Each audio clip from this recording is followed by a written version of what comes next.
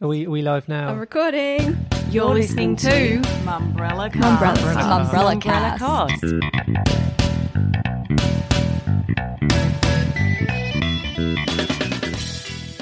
Welcome to the Mumbrella Cast. I'm Tim Burrows. Joining me to break down your week in media and marketing is Mumbrella's editor Vivian Kelly. Hi, Tim. News editor Paul Wallbank. Hello, Tim. And our advertising and comms reporter Abigail Dawson. Hi, Tim. And a little bit later we'll be joined by Think TV's CEO Kim Portrait, where we'll be discussing Ten's split from MCN. Oh, I don't know that they got divorced. I think they had an amicable separation. Advertising Week's controversial Me Too panel. Lou Barrett started talking about how it's not a man's job to make space for women or to make women an equal.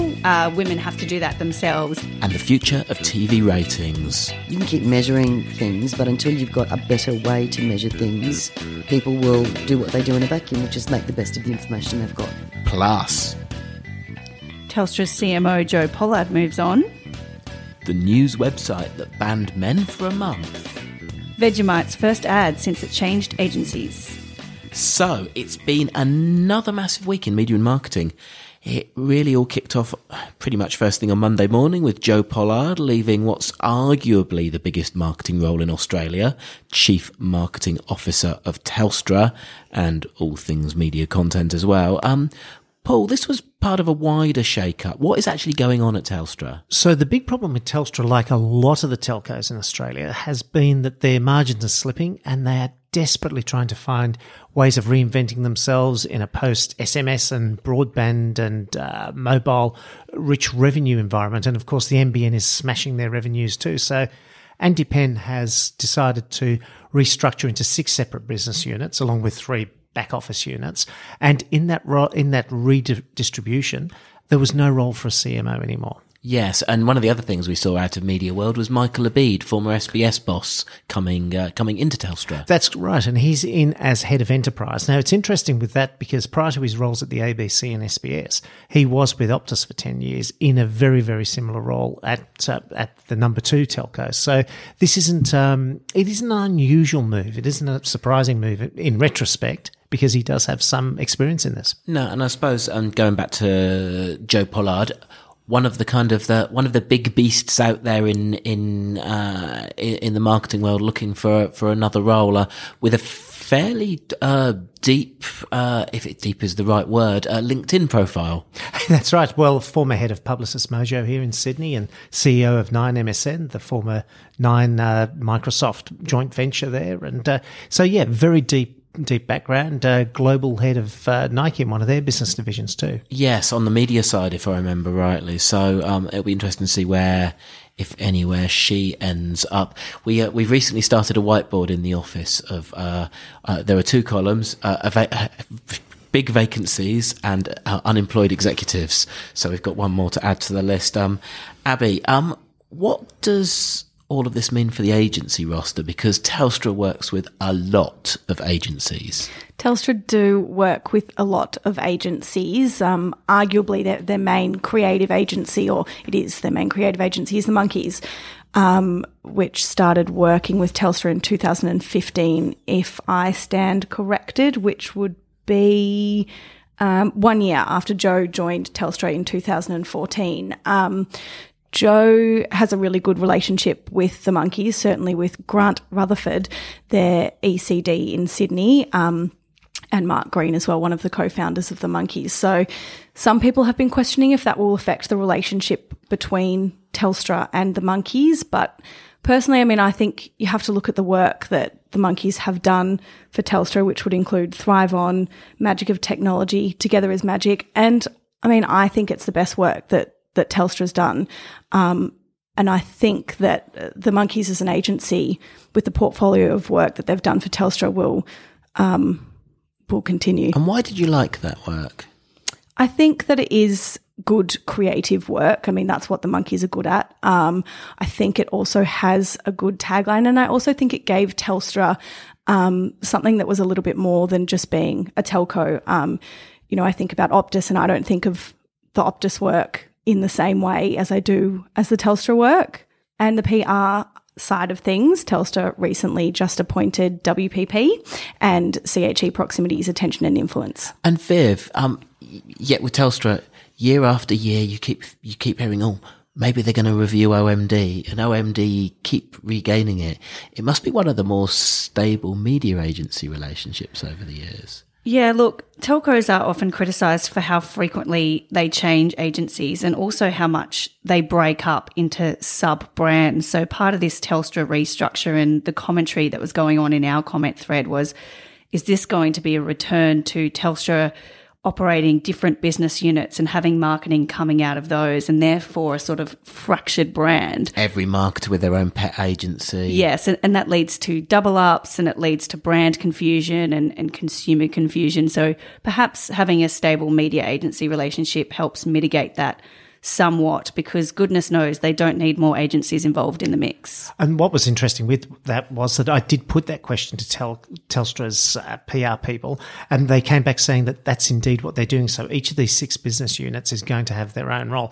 Though, just on what Abby said there, most of those campaigns are really around consumers. So that's that one division that's probably going to step out. The enterprise one, the one with Michael Abid, you can see a B2B agency coming in, strategies coming in there, but it's really going to be that consumer side where the big dollars are going to be for where the big pictures are going to be. And to add to that, Paul, that's sort of to the point that I was making before, is I think that is what the monkeys do best, and I think it's the work that they do really well. And if it were my guess, I would think that they would stay with the monkeys. And let me make a prediction. Where are we now? We're now into, apparently is it really August already? That's a shock. Okay, it's now August 2018. I predict that before August 2020, we will be covering the story of Telstra's new CMO. The people I spoke to about it said maybe Easter 2020s. Coming up next, what happened when a news website decided to ban all men? So, business website Which 50, and if you're not familiar with the business website Which 50, then it's named after that famous Lord Leverhulme quote of, I know my advertising works, but I just don't know which half or which 50%. Anyway, the business website Which 50 has just revealed that it ran a month-long experiment last month where it removed all mentions of men from its website. Viv, I did think this was a really interesting idea. Yeah, so look, Which 50 didn't not cover stories which involved men. They still, for example, covered the Nine Fairfax merger, but they wouldn't mention Fairfax CEO Greg Hywood by name or Nine CEO Hugh Marks by name. Instead, they would just refer to them by their job title or call them a spokesperson.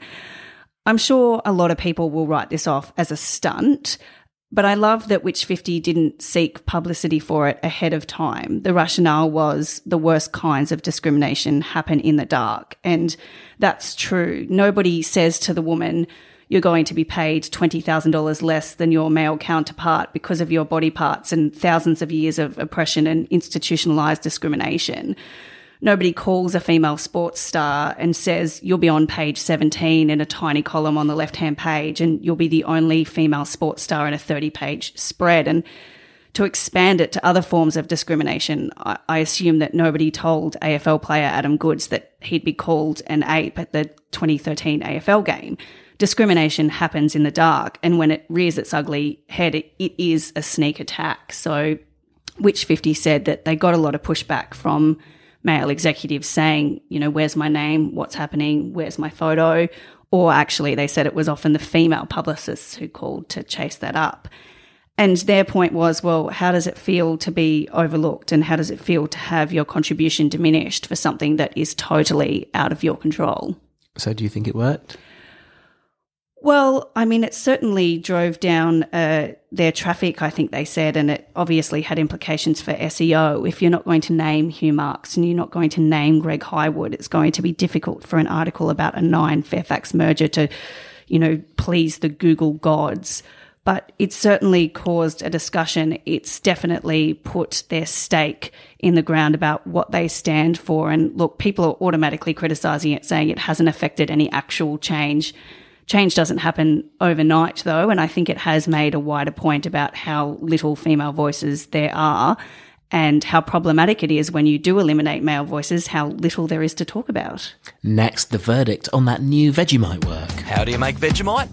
Please explain. Well, I'll tell you. You take a bit of this and that, just a swig, a couple of these, but make sure they're big. Put it in a pan or a metal container, add a bit of bite and that's a no-brainer. You need texture and colour and plenty of cheese, add this, add that, and 3 or 4 of these. Yep, all of the above. Yes, spread the love. You need sweet and spicy and plenty of zing. Just a combination of random things. Yep, yeah, you betcha. I don't know. Much better. Start this cooking. It's going to get hot. Add a dozen of these or whatever you got. Chop it, slice it, give it a good beat. 1 of these, 2 of those, and this'll make it sing. Yep. That's not a thing. Add a cup of this, and this for a laugh. A whole 1 of these, or maybe just half. Serving suggestion, breakfast, lunch and tea. The finish line's close, just wait until it's free. Follow these instructions, there'll be no failure. It's Vegemite. Tastes like Australia. So for a yeasty spread, Vegemite sure does get a lot of attention. So I guess it's a big deal when Australia's arguably most iconic product, as some would say, gets a new agency. And now we have got to hear and see that first work. Abby, this is the first work we've seen from Think-A-Bell, which is the PwC-backed, relatively new agency. Bit of a daunting challenge. Did they pass? It's a big challenge. I know when I think of Vegemite, I'm a huge Vegemite fan. When I think of Vegemite from a creative's perspective, I mean, that would be one of the brands that I would first want to work with. So, I mean, I'm in two minds about the campaign. Part of me was quite underwhelmed, but another part of me really liked the tagline "Tastes like Australia" and also the out-of-home billboard executions, which one of them said "tastes like punching a shark in the face during a surf comp," obviously relating to Mick Fanning when he punched the shark. I think, is it going to drive more sales for Vegemite? I mean, it's not why I would buy Vegemite. So I'm a little bit disappointed. I was expecting a little bit more. And correct me if I'm wrong, but the ad to me, a fellow massive Vegemite fan, as you would know, was really quite blokey. There were bits of it that really, really amused me, and I thought it was funny, and I love anything that rhymes and any form of alliteration and clever language play that they used. But science still shows that women are the ones in the supermarket making purchase decisions. It's going to be the mums on the supermarket run choosing Vegemite or Nutella or peanut butter. Do you think that ad is going to resonate with them, or is it too sort of old school Holden ad-esque? You mean meat pies, kangaroos? Yes. I think I agree with you. And another sort of disappointment, I guess, that I had with the ad is the lack of diversity in the ad as well. I think if we look at what Australia is today, we are quite a diverse culture, and we have worked really hard at that. And I think not representing that is disappointing, and I would have liked to see a little bit more of that. Do I look at that and think, wow, I'm really proud to be Australian? I mean, Australia's great and it does represent that old culture, but I think that's what it is, old culture. I suppose my question is, if we take this away from sort of, I suppose I think about advertising creativity and all those things, surely the essential brief is let's champion this brand being as Australian as possible. Let's keep reminding people Australian ownership now, all of those things. Surely the only way you can go is full Australiana. I know I'm not saying that you can't. I think you can, but I think that there are different ways of doing it. And I also have a little bit, I suppose not an issue, but everyone knows Vegemite's an Australian brand. I don't think you need to try hard to push that thought. I think of Australia and I think of Vegemite. I just think it's trying too hard to push the fact that it's Australian. I mean, it's Australian. One thing I did quite like about it on the website is when you play the ad on the website, if ever you pause it, whatever point you pause it on, it identifies the person that it's on screen at the time and what their story is. But I would add, the reason I know that is because I saw a comment in the comment thread pointing out what a brilliant idea it was. And I do have to say, you do get certain agencies which care a lot about what the industry think. And I must say there are a lot of comments on Campaign Brief. There are a lot of comments on Umbrella really singing its praises. And I have to say, a lot of those comments either came from the same IP address or they looked to me like they were people who were hiding their identities on the IP address. I'm not pointing my finger in any directions, but... 2 points to your answer there, Tim. The first thing I have to say is from looking at the website. I mean, as a consumer, I would never go to a website for an ad. It's just not something I would do. I mean, of course I do it now because of what I write about. But coming back to the second point of your question, the comment thread. Look, I did have a read through both our comment thread, which may I note has 38 comments. 38 comments on a campaign. That's a fair amount of comments. But I also had a look on Campaign Brief's comments, to which some of them seemed quite similar, which I think's where I sort of raised my eyebrows. And also a little bit cheesy. I just couldn't imagine sort of myself as a commenter jumping on there, sort of phrasing it in some of the ways that the commenters did there. But I mean, I haven't checked the IP addresses, so I can't say I know for sure. So, Viv, to wrap up on Vegemite, is this a one-idea campaign, or is this something that will go on for years, do you think? Well, look, I couldn't personally tell you when the Vegemite It Puts a Rose in Every Cheek campaign started, but I know that people still use that phrase, and I know that people still associate that phrase with the Vegemite brand. I don't know that in 10 or 15 years we'll be walking around saying Vegemite, it tastes like Australia. I think previous campaigns have been much, much stronger. Even the link that Vegemite made to the vitamins that it includes, people make reference to campaigns that have talked about that. I don't know if I'm going to be spreading my toast in the morning in Mumbrella House in 2020 as Abby and I fight over the last dregs of the Vegemite, and she's going to say, oh, give me some of that. It tastes like Australia. Thanks, team. I'll let you get back to the news desk. Thank you, Tim. Thanks, Tim. Thanks, Tim.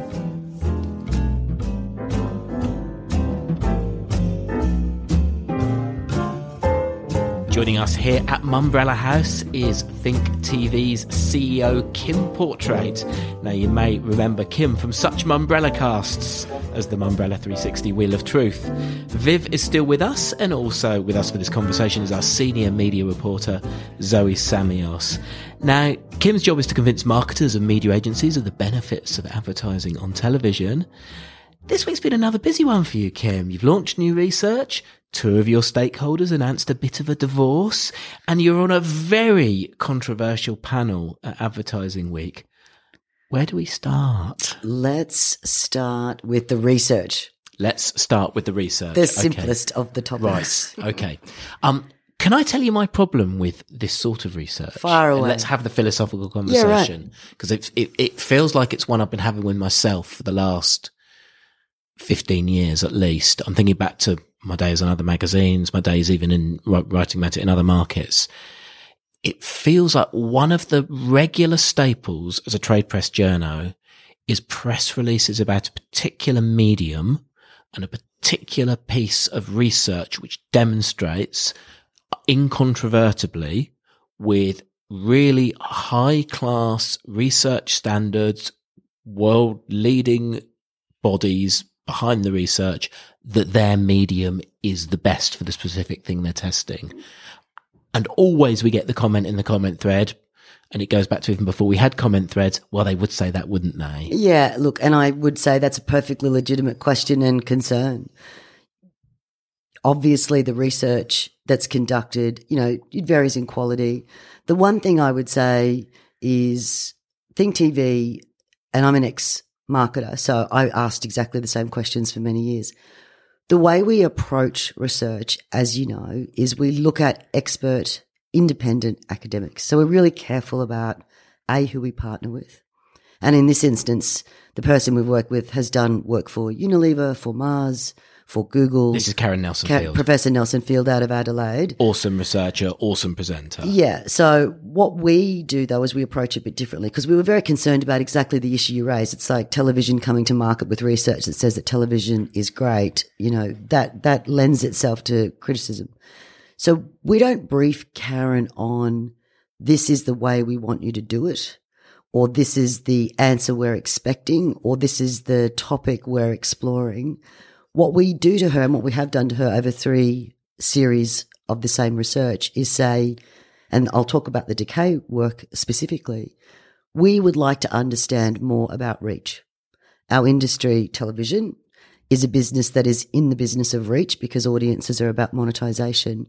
Can you help us understand reach in its broadest sense? So the way she conducts it and the results she does, we then don't see her for about 6 months. So other than, here's the question, can you answer the question for us?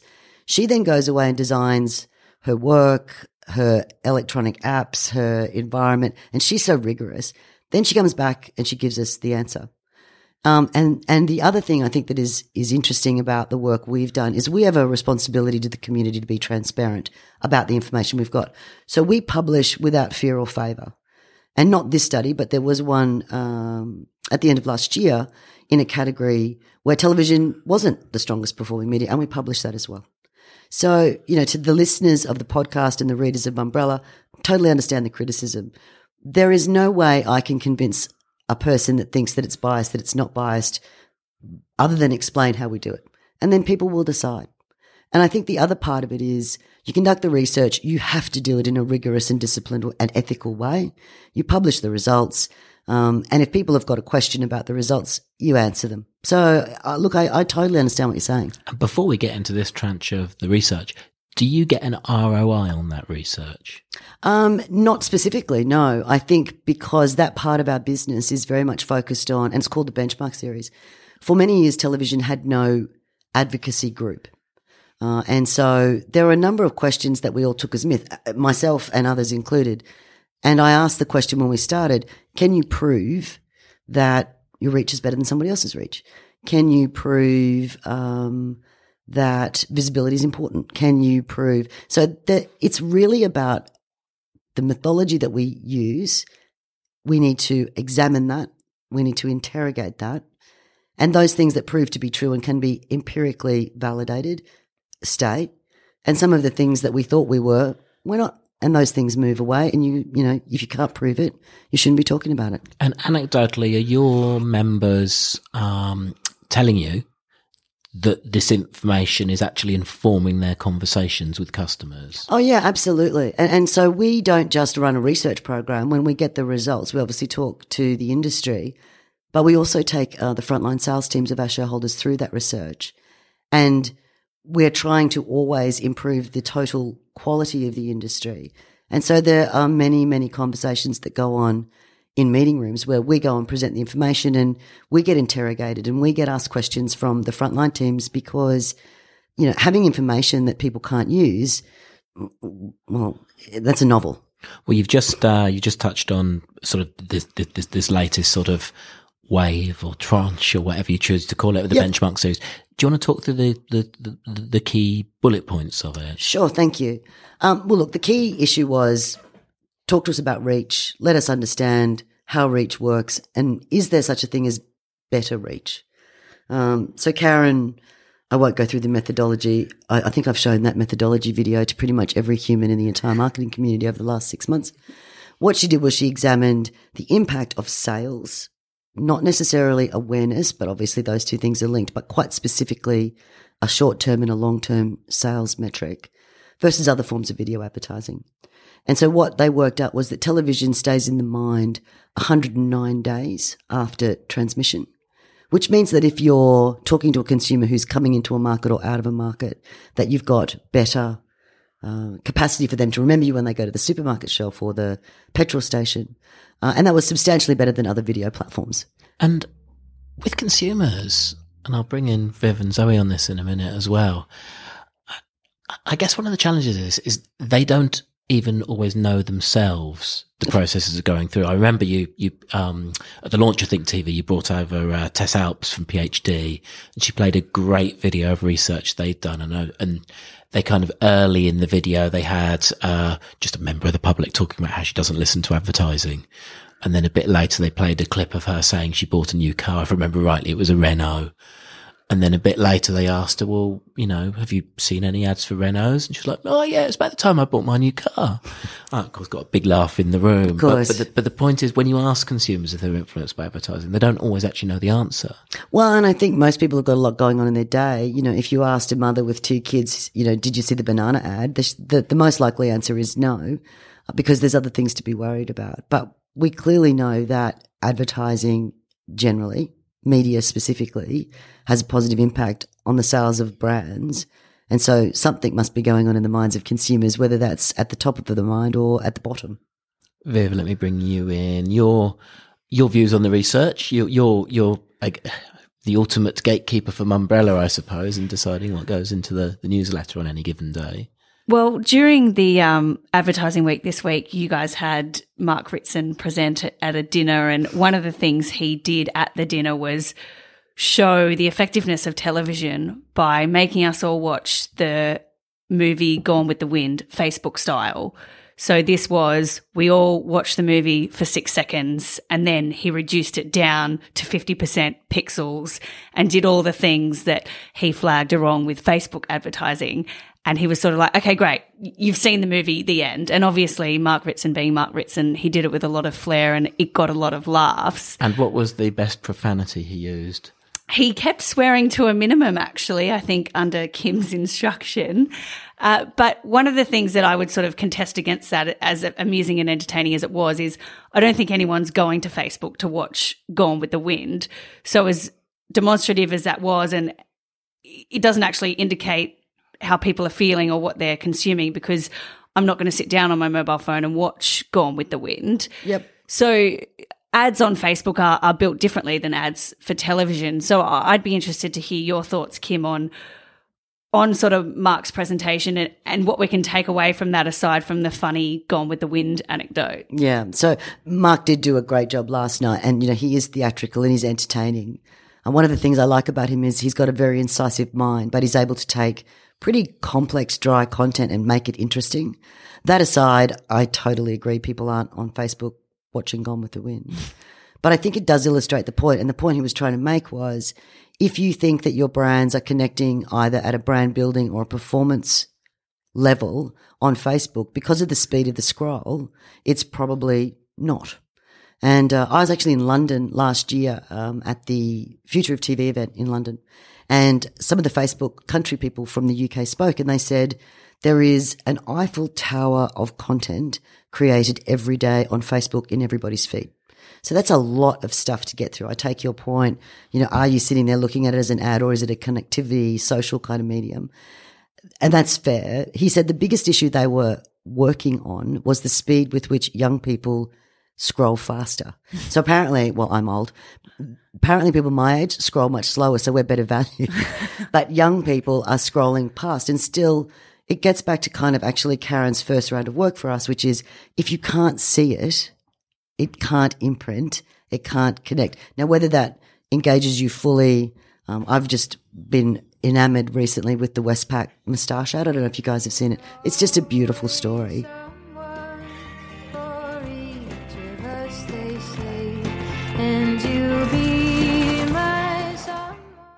And look, I saw that on television, but if I'd seen it on other places, I would have stopped and watched. So I think creativity is really important in those mediums.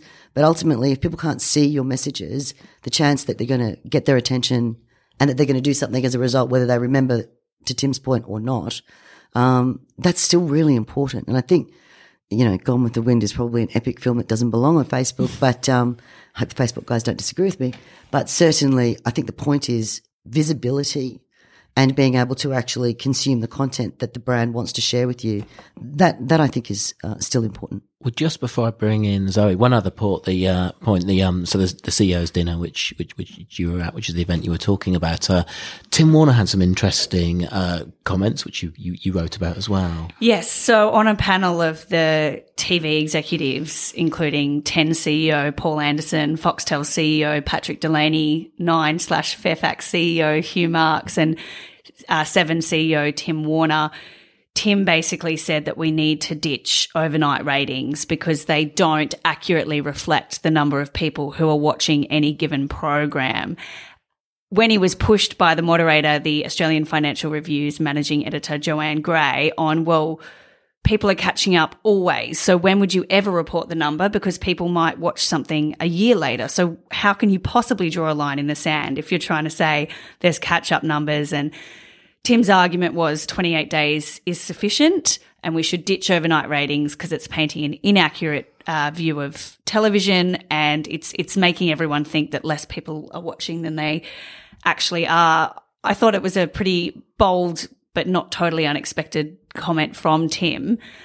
We've had some feedback on that article today, though, of media people saying, no, but I still do care about overnight ratings because if I book a spot on television, I want to know how many people watched it at that exact moment. So I don't know that everyone's agreed on the solution just yet. So let me start by saying I 100% agree with Tim. I think in a business where your role is to make great content and monetize it, understanding your total audience is really important. I also understand the media buyers who want to know what that spot on that show did last night. So I think the balance lies somewhere in between the two. 28 days, interestingly enough, is kind of the industry standard. So if you look at Barb and people like that internationally, it's sort of that's where they kind of close the loop in terms of do you count as part of the audience. But there's also a 14-day window, a 7-day window, and then there's obviously live. And what we see from OzTam is that the majority of the catch-up viewing is done within 24 hours, quite a lot. So to Tim's point, I do think that, and I think Think TV have got a job to do in this, to provide the market and the media press with a relevant way to report the audiences. And I think that includes a call out on yesterday. And look, most of the networks will do that for you anyway if you call them. But as the industry body, a full representation of the audiences probably capped at 28 days because I suppose in a month cycle, if you're selling something, that's probably about a reasonable window, a 4-week period, a buying period. Well, Zoe, I'm going to bring you in at this point. So it's usually you who writes the TV ratings story on any given morning. One of the thoughts that occurs to me is like, I totally get the logic of what Tim Warner's saying, but if the trade press, for instance, this is more of a trade press question, were to stop writing every morning about the TV ratings, at the moment, there's a really good reminder to the world about the power of television. Once every 6 or 7 weeks, we write about the radio ratings. Once in a blue moon, we write about outdoor. Every single morning, we write about the TV ratings.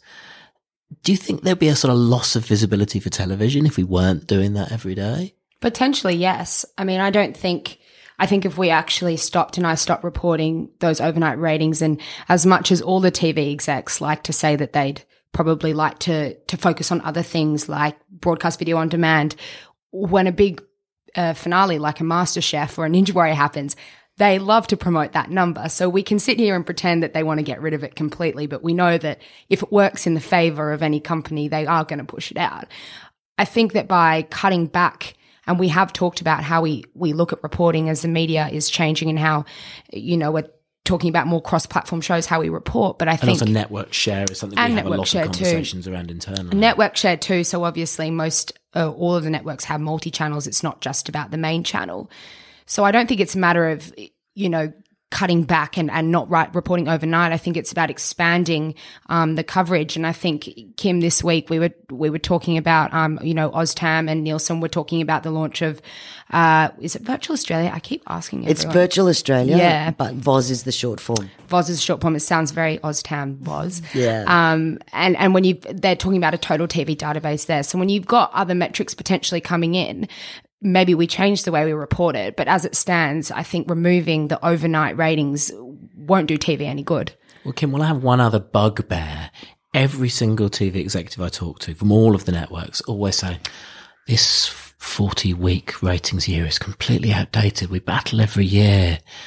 I don't know why it's still there. And I think you guys are the people who are the committee for OzTam. If you actually had anything other than inertia, it would be gone. Why do we still work to a 40-week ratings year? The audience is there for the other 12 weeks. I don't know. And what will it take to change it? Well, I think it is changing. I think if you look at, and I don't want to get too technical with your listeners, but OzTam measures overnights and then 7 and 14 and 28 days. Separate to that, it also has been measuring devices. but there wasn't demographic information attached to that. So the installation of streaming meters is going to fix the second problem, which means that we'll now be able to understand who's watching what, irrespective of what they're watching it on, inside the house and outside the house. So we've got work to do as an industry, which we're starting to pull together, which will give you a complete view. And I think prime time is any time. You know, that was a conversation we had this morning, and Viv was in the room, where if a consumer can choose to watch anything they want, whenever they want, however they want, you know, your point about a 40-week cycle, and me with no knowledge of what recasting that would look like, and at the risk of upsetting more people than I know, it would seem to me that you can keep measuring things, but until you've got a better way to measure things, people will do what they do in a vacuum, which is make the best of the information they've got. I was going to add to that too. I think, and I see this with radio as well, when every breakfast radio host and drive show host vanishes for 2 weeks in July, and you're going, oh, where as an audience and as a consumer before I started at Mumbrella, I had no idea where everyone had gone. I couldn't work out why my radio hosts weren't on TV, or at the end of the year, why the television shows significantly, well, the quality of television shows significantly reduced, and it was just, you know, a lot of sport, and I didn't get to see the big shows that I saw in the beginning of the year. I think we've so wrapped around this idea of a ratings thing that we're forgetting that the people that we're producing these things for are for audiences, and the audiences don't even know that the ratings exist, except with the occasion that a news.com or a Sydney Morning Herald picks it up to talk about when a show's not performing. So I just don't get the concept of bringing it into this period and then, you know, not forgetting about what's happening outside of it, but not worrying as much makes any sense when ultimately the consumer is going to be around all year round. So Zoe, are you advocating that radio hosts get no holidays? No, I'm not at all, but I'm just saying that, you know, it happens all at once. We all work the whole year through. I think, you know, everyone's going to go on holidays at some point or another. What I'm seeing though is a mass exodus at certain periods of time. And it's not, oh, okay, Today FM's breakfast show is off today. It's, oh, Today FM's breakfast show is off, Kiss FM's, Nova, like everyone vanishes at the same time. Look, Kim, I guess effectively it's a bit of an armistice, isn't it, between the industry? How does that serve the audience though? Well, if you're a cricket lover or a tennis lover, January is amazing. I think some of the content that Zoe's talking about, perhaps some of the genres like drama and those kinds of big tentpole shows, you know, one of the things I would say is at that time of the year, the radio show hosts and the audiences are at the beach. You know, so obviously you've got to figure out how to monetize your content in the most sensible way. But I do hear you. I think it's a sensible conversation. So I'll take that one on notice, and see if I can't come back to you with some feedback from the industry. You'll be very welcome. Now, you referred to the fact that Vivian was at the Advertising Week conference this week, saw a few panels, including the Female Power Players panel. You were one participant. Lou Barrett was from News Corp was another. Let's just hear a little clip from what Lou had to say. I think the only ones that have done well out of the Me Too movement are the black dress designers. Like, I think it's, you know, I'm probably saying the wrong thing, but I just... You think? So, Vivian, you were an audience member for what became quite a controversial panel, I think. Talk me through, first of all, your reaction, the reaction of the person who happened to be sitting next to you. So it was a female power players session, which I was looking forward to. It featured Kim, who's here today, and Lou Barrett from News Corp, Alexandra Sloan from Facebook, and Nicola Lewis from Group M, and it was moderated by B&T's Daisy Doctor. Some really, really interesting things were said, and I love that when powerful women are given the chance to speak. What caught me off guard, I guess, was when Lou Barrett started talking about how it's not a man's job to make space for women or to make women an equal. Women have to do that themselves. Now, that's a view that I personally disagree with, because I feel that to reach equality, somebody has to give something up, because we have to occupy a space that we currently don't have access to. So to make room, maybe a man who's a bit undeserving of a job will next time not get the job because I will, or a person of colour will.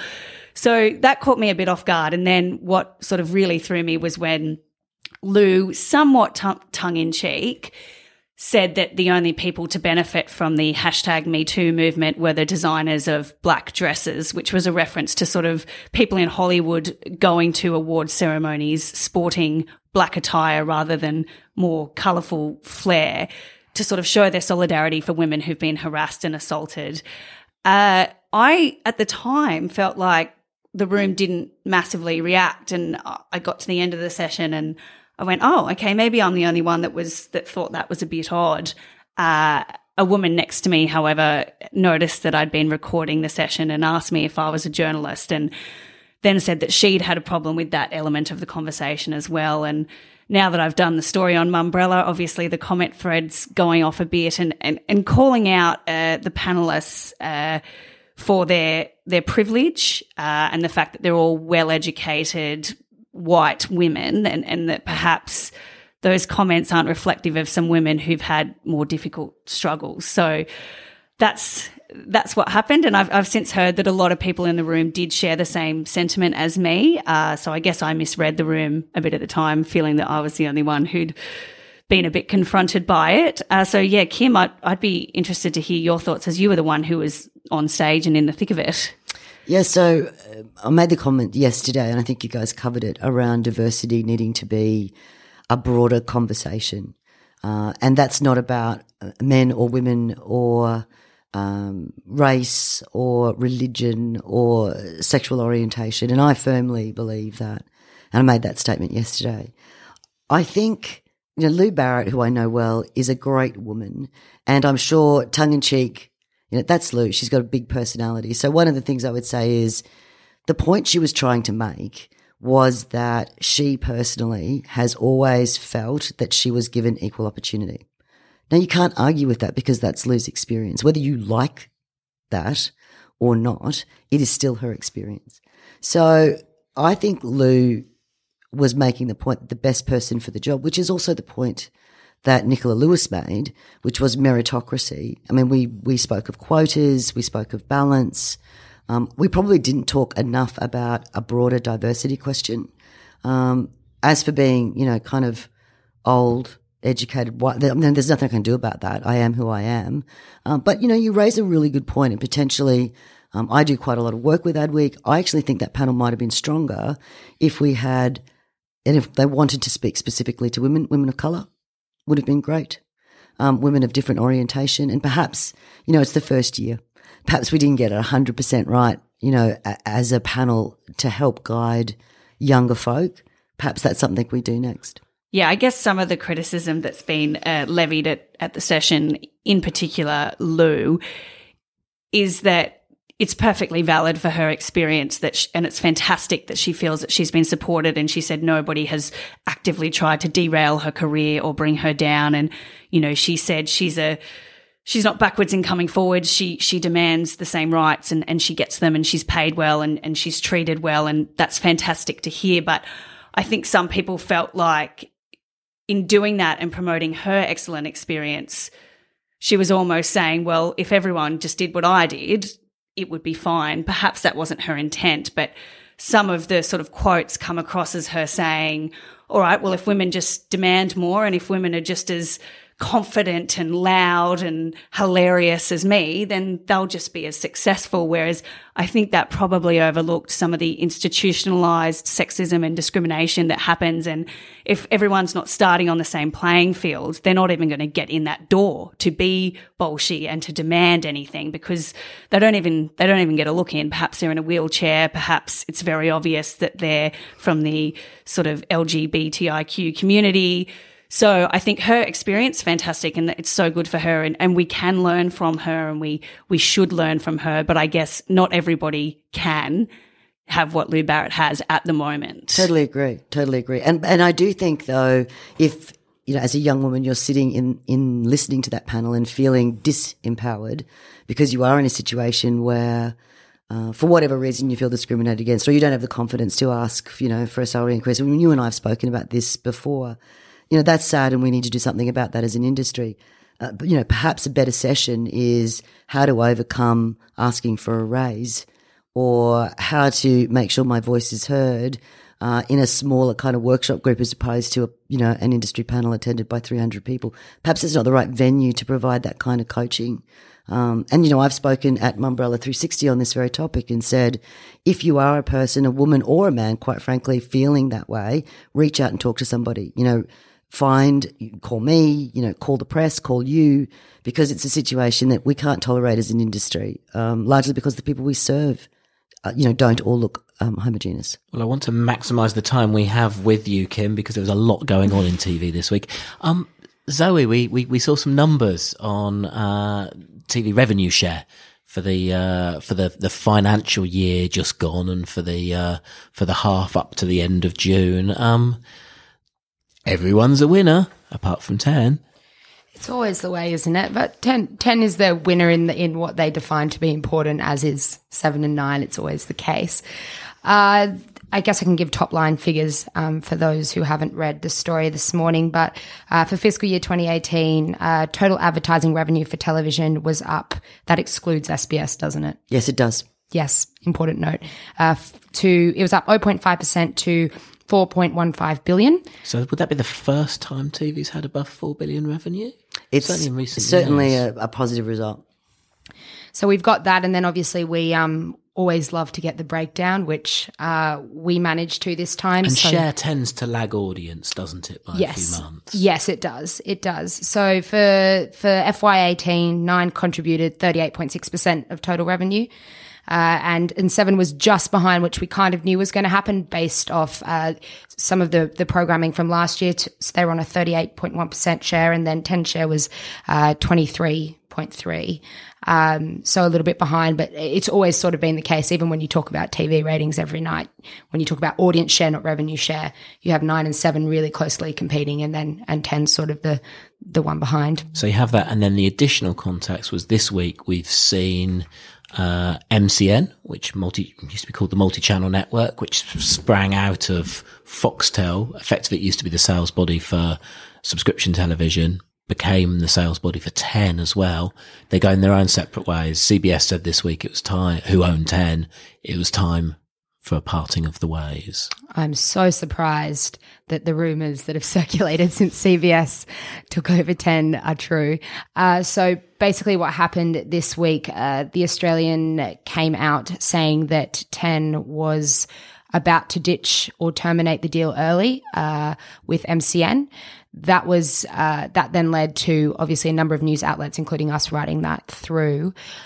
We actually went out with it, linking to another article, and very quickly after that, a panel at Advertising Week, because I think everything's about Advertising Week this week, came out and said, if you haven't received Mumbrella's email 3 minutes ago, we might as well address the elephant in the room. This was Rod Prosser from 10 who was talking. Well, that was actually Nicola Lewis, who is the Chief Investment Officer at Group M, who announced it, and then Rod Prosser, who I think his new title is Chief Sales Officer, actually, or it will be, and Mark Frame, the new CEO of MCN, were able to explain it, but Viv was actually in the room, so she can probably provide more detail on that. Yes, so it's always interesting when you're in a room and the moderator gives you a shout out and 300 heads turn to look at you, and everyone whips out their phone to go to mumbrella.com.au.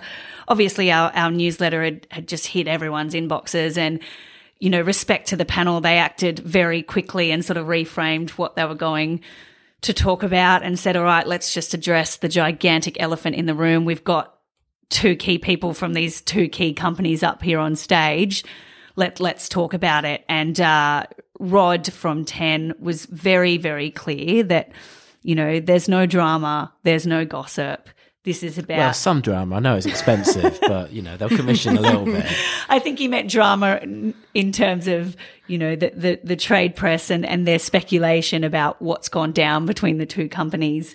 He said this is about CBS taking control. It's about CBS bringing what they can to the market. He said there's no ill will. They're going to keep working with MCN until the end of the year. He thanked MCN for the hard work that they'd done and what they'd achieved together. But I think it's really CBS's first big move in terms of, since they've taken over 10, everyone's been saying, what's CBS going to do? So many other local networks here have already licensed CBS programs like The Big Bang Theory, so 10 can't automatically snap up CBS's programs. People want to know what's going to happen with CBS All Access here.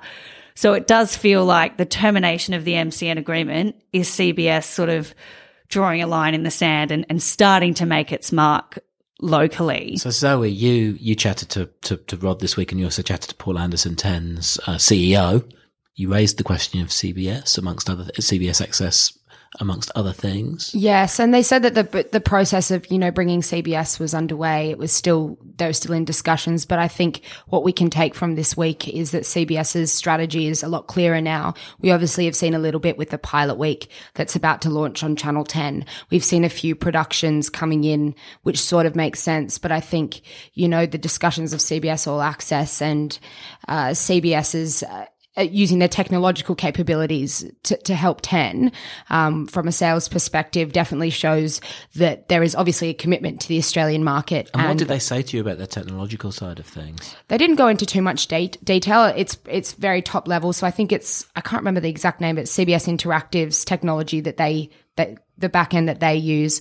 This will be effectively to deliver their version of addressable TV. Yes, exactly.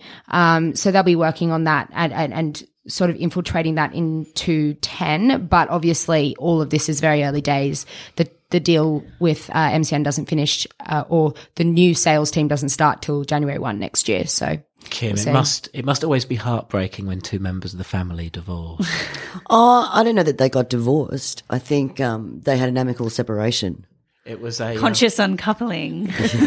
Yeah, we addressed it. I was actually on that panel this morning with Viv in the room. I thought the shout out to Mumbrella was great though. I was like, okay, let's see what happens next. And we did have a conversation beforehand and just went, look, the 4 board members of Think TV are pragmatic men. Businesses do things, they change constantly. Television, as Zoe will testify, is changing constantly.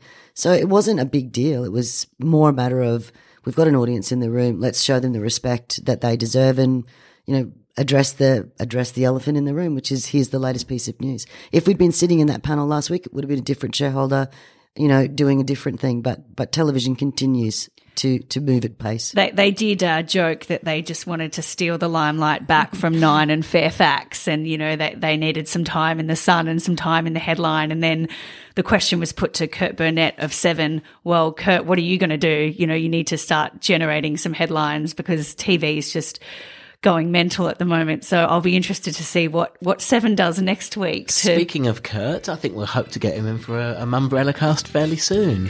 That's the plan. Kurt, consider yourself invited. And speaking of time, Kim, we are at it. Thank you. It's such a busy week. Thank you so much for joining us. My pleasure. Thank you for having me.